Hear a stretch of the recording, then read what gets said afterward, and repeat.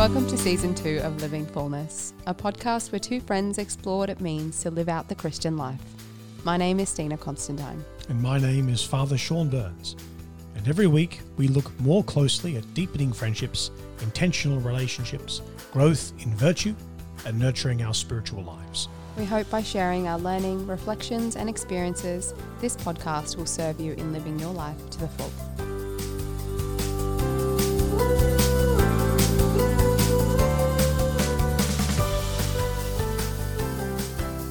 Hello and welcome to this week's episode of Living Fullness. Whether you're listening in through your earpiece, in your car or in your home, as always, you are most welcome. How are you this week, Padre? I'm sick. Like that, huh? Yep. What happened? I don't know. I caught a bug and actually, well, I suspect that I don't know where I picked that up from. Actually, I have no idea. All I know is that I now have sickness, and that's okay. That's all right. This happens from time to time. It's not COVID, so I'm grateful for that. Yeah, but, good. But yeah. But how are you going? Yeah, I'm doing good. It's been a manic couple of weeks, but just work's been really intense the last couple of weeks with client load just increasing and increasing and increasing. There doesn't seem to be a cap right now. So I've just had to sort of be like, okay, I've got to be a Jill of all trades. No worries. Let's figure that out. Jill of all trades. I like it. Yep. Let's just figure that stuff out. So we'll see. Yeah. We'll see. Yep. Yeah. Okay. Well, I hope that gets better. Oh, yeah, thanks. So in this week's episode is a rather special episode because it's another one of our Patrons' Choice episodes. So one of our patrons asked us to dedicate an episode focusing on how we can be friends with people of different faiths, which is such a good... It's a great question. Yeah, love it. It's a great question. Love it. Yeah. So good. And such an important question to ask. And I think, so we also have to ask ourselves, to what degree do the people we surround ourselves with influence the way that we choose to live our lives? Because we've said on the podcast before, there's that famous quote that we become the average of the 5 people that we spend the most amount of time with. So you've sort of got to weigh that up between what impact do those 5 people or the people most closest to us have on us? What impact do they have on us? But at the same time, also the other end of the spectrum, consider that we also don't want to be people who have nothing to do with people who think differently or live a different life to the way that we live. So there's got to be some sort of a balance there. And even when we look within Christianity itself, like within Christianity itself, we know that there's a spectrum of believers who hold certain traditions as more important than others. So even within that, we know that there's a broad range. Absolutely. So I guess there's sort of, I don't know, maybe 3 things that we can consider, 3 overarching themes that we can consider. Yes. Yep. And one of them is our values, which we've talked about on the podcast before. And we really have to ask ourselves, what are our values? Where do our values with this other person, our friend, overlap? Where do they not? Yeah. And what impact does that overlapping or the struggle to overlap actually have on us and on our friendship as well? You can go back and re-listen to an episode where we actually dove a bit deeper into what values are, and we'll link that episode in the description box as well. So just on the question of values, a bit of an example. If we hold the value of respect for self, right, higher than the value of wealth, then we'll naturally have certain boundaries of what we'd be willing to do to make ends meet. Someone who values wealth over respect for self may not have a problem in pushing the boundaries of health and well-being in order to turn a dollar. So that's an example of how our values might be different. And that's a pretty essential value. So we need to be able to ask, where are our values fundamentally different from somebody else?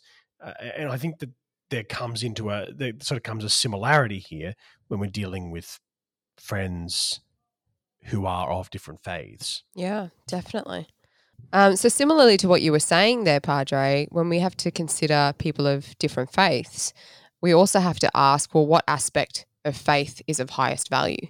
So if we have a person who values tradition as what's most important than, say, experience, then that person who values tradition is probably going to have, certain rituals or routines that they're going to stick to, regardless of what kind of positive feeling or experience they might gain from that. Whereas a person who values the experience, well, they're not going to be fazed by rituals and routine as much. And they're going to be looking for ways to grow, ways to have other experiences to be able to grow. That's much more important to them, and harnessing that emotional or emotive experience. And that could in itself create some sort of clash in the way that we live out our lives, depending on, the friendship that we might have with them. Absolutely. Absolutely. So in relation to that, we also have to then ask ourselves, well, in the name of love, do we value understanding that person, or are we simply wanting to change them quick, smart? Like, what is our motivation? Are we looking to change someone, or are we looking to engage someone? Right. Yeah, exactly. Exactly. Because sometimes we can be really quick to tell people that they're doing religion wrong before we've even taken the time to understand why they're doing what they're doing and whether they're even interested and ready to learn more about why you do things the way you do things and what it means for you. Because sometimes as Christians we forget that we're not the ones like doing the growing of faith and deepening relationship with God. That's the Holy Spirit's job. Like, that's not our job. Yeah. Like, we're cooperating. We're not the ones doing the work here. So just, that's right. Don't take a complete backseat, but step back a little. Yeah. Don't be so. The growth in holiness is sort of it's somebody else's growth in holiness is above our pay grade. Yeah. That belongs to the Holy Spirit. He's the guy who does that. Absolutely. Yeah. Like, gift of faith wasn't given by us. We're not the giver of the gift of faith. Exactly. What? Yeah. And on that matter, respect, it isn't a sort of a one-way street. We can't have the expectation of being friends with someone without respecting what is essential to them. And that doesn't mean agreeing with them. But it does mean treating them with human dignity and accepting them as they are, with the hope that God will draw them in to a deeper relationship with Him on His time frame, not ours. Yeah. Because wherever we might sit and think, actually, not even wherever, the moment that we sit and think that we've got it and we know what they need is the moment that we've stepped on, pride chair. Pride high chair. Absolutely. Yeah. Yeah. He knows them far better than we would ever be able to anyway. So let's just leave that with him. Exactly. Yeah. So I guess that's a little bit of a conversation around that first thing to consider, which is values. And the second thing for us to consider is belief systems. What belief system do we actually hold? How strongly are those belief systems held? How do we move past it? And can we? How do we navigate this with people? So it's at this point where we have to also acknowledge that the way we see someone live out their lives comes from their core values, but is also in the way that they're interconnected and make sense through their belief system. That's the core values are lived out through their belief system. Right. Just by way of example, someone who operates from a place of believing that the body is good and beautiful will be more inclined to care for the body and nurture it and treasure it. So you have that value and that action. Whereas someone who believes that the body is just a temporary shell will have less regard for the body than that of others. So, for instance, in the case of Mother Teresa, she believed that the body was an essential part of the human person, and so was really set about trying to help those who were poor and destitute, not only in a spiritual manner but also in a physical manner. Whereas perhaps for other world religions, where the physical is not as essential, there's perhaps more of less of an emphasis on assisting physically and more of an emphasis on sort of the elimination of suffering through spiritual detachment.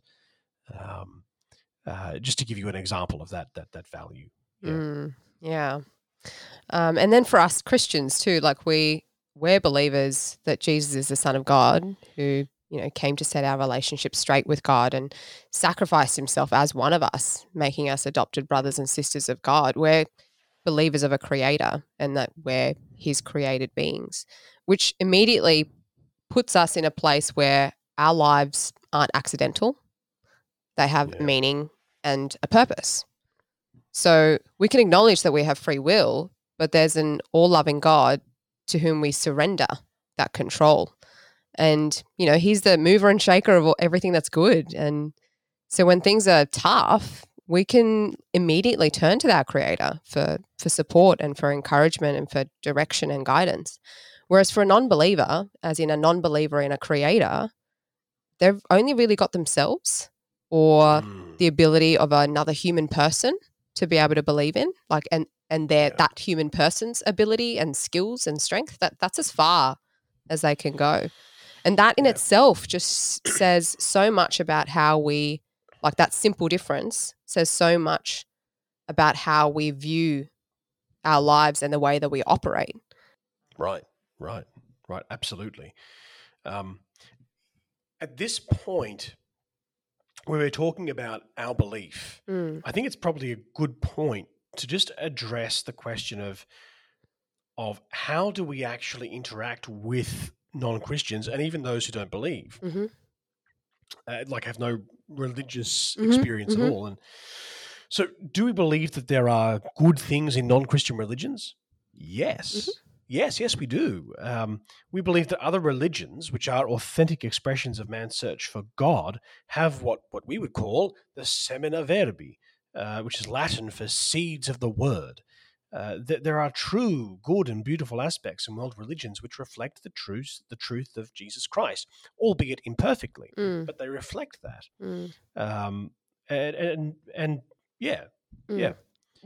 We do need to be careful though of not saying that every religion is the same, that it's all the same, everyone worships the same God, because that's not the case. Right. So God revealed, we know that God revealed himself through his son. And so the idea that non-Christian worship and doctrine is just as good as the Christian faith, well, it doesn't actually match with the Gospels, especially when we know that Jesus commands us to go and make disciples of all nations. Right, okay. And look, that being said, we also have to respect the religious freedom of our brothers and sisters. One of the important lessons that I learned at the seminary was that the human person has inalienable rights, however, error has none. So error has no rights. If I have a friend who is a non-Christian, I can raise and address certain errors, but I have to do so in a way that's respectful and charitable of him as a person, and also our friendship as well. So it can't just be a matter of I'm going to now go and make disciples of all nations. You come here, that's not the way Jesus wants us to make disciples. He wants us to make disciples in a way which is genuinely relational. Yes. And so if I have a friend who's a non-Christian, yes, when the opportunity comes, I can raise things that I think are going to be constructive, discussions that will be very fruitful.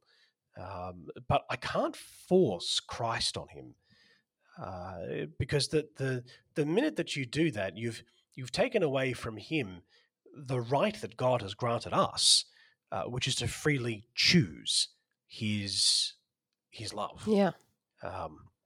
So that's something. And as for those who don't believe, I think who have no belief at all, I think it's important to recognize that even there's present something religious they want to connect with the world the way they think it should be. Mm.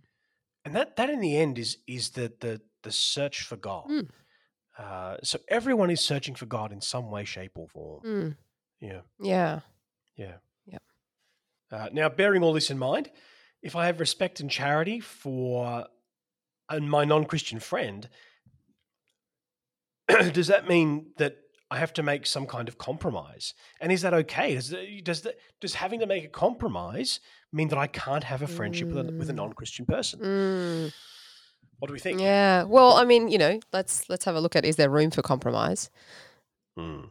And like in one sense there is. Like in one sense there Yep. is room, but in another, never. Okay. So if we, like if we look at our faith, we never compromise on our faith. Our Christian faith is Right. true because Jesus is the truth, the way, and life. Like we don't compromise on that ever. No. Just no. However, we can compromise on some of the ways that we choose to interact with others, especially in the way that we bear witness to Christ. So, we wouldn't compromise on keeping the Sabbath holy. We wouldn't do that. But we might include or attend our non-Christian friends' event. Like if they've got something on the Sabbath, we might be able to include them in that. Yep. We don't, deny the Gospels, but we can compromise on not, Bible bashing, and Sure. not even to that extreme, like not quoting scripture all the time or only talking about faith-based topics, if that makes it hard for our friends to connect. That kind of stuff, Absolutely. like the way that we actually bear witness, that we can compromise on. Definitely. And in many ways, I think compromise might even be it might even be a not a wrong word, but it's not even so much a compromise more than it is a compassionate a compassionate sort of approach. It's the approach that Jesus uses. It's the approach of sitting down and talking to someone who does not yet know him. And forming a relationship. Yeah. I think that's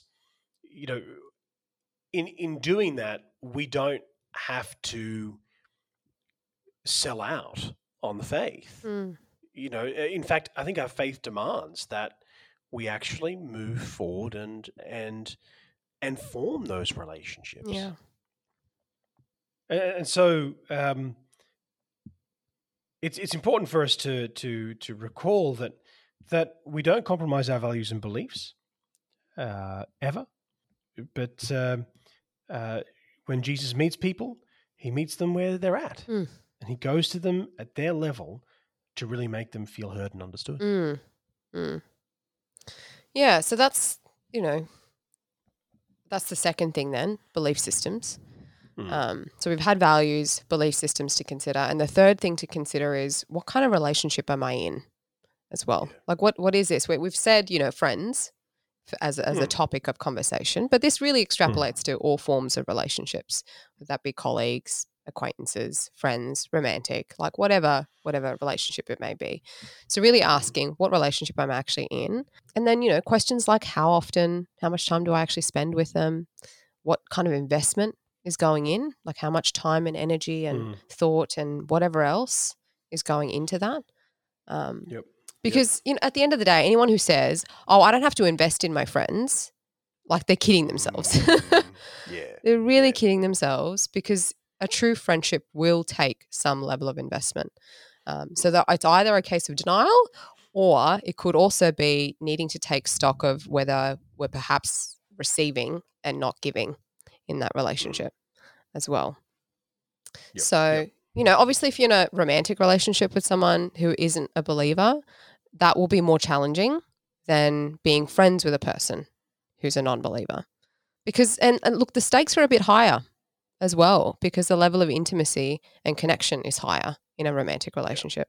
We want to share more of our heart with a romantic partner than with a friend.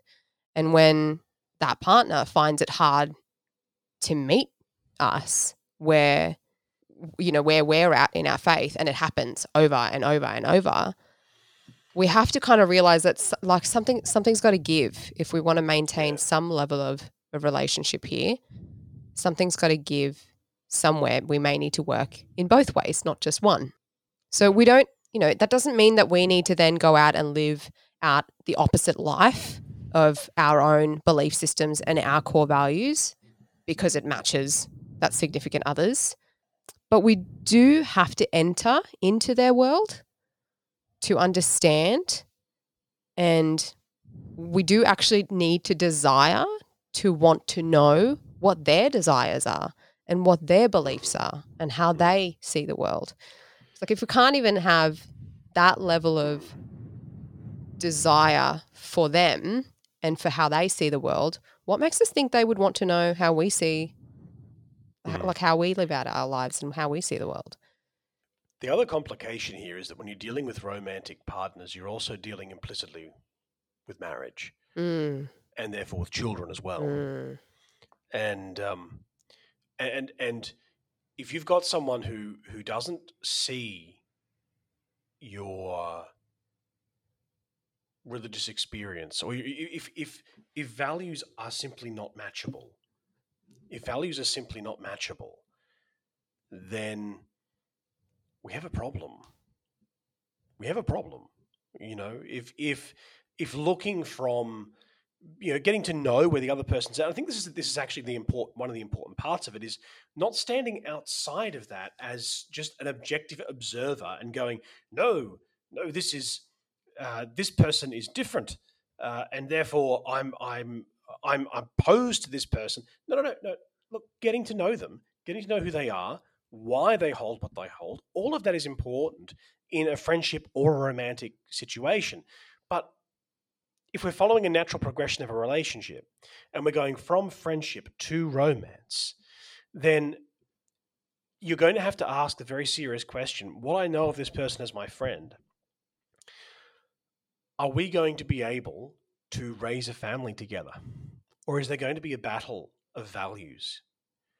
Because if the answer is battle of values, don't wander into a romantic relationship with that person. It's not going to end well. It's going to end. Well, the only way that kind of a relationship can move forward is for one or both to compromise on their core values. Right, exactly. Which is exactly what we said not to do. Yeah, precisely. Like that's integral to who we are. So then who are we in that marriage? Exactly. Spot on. So yeah, the stakes are definitely much higher.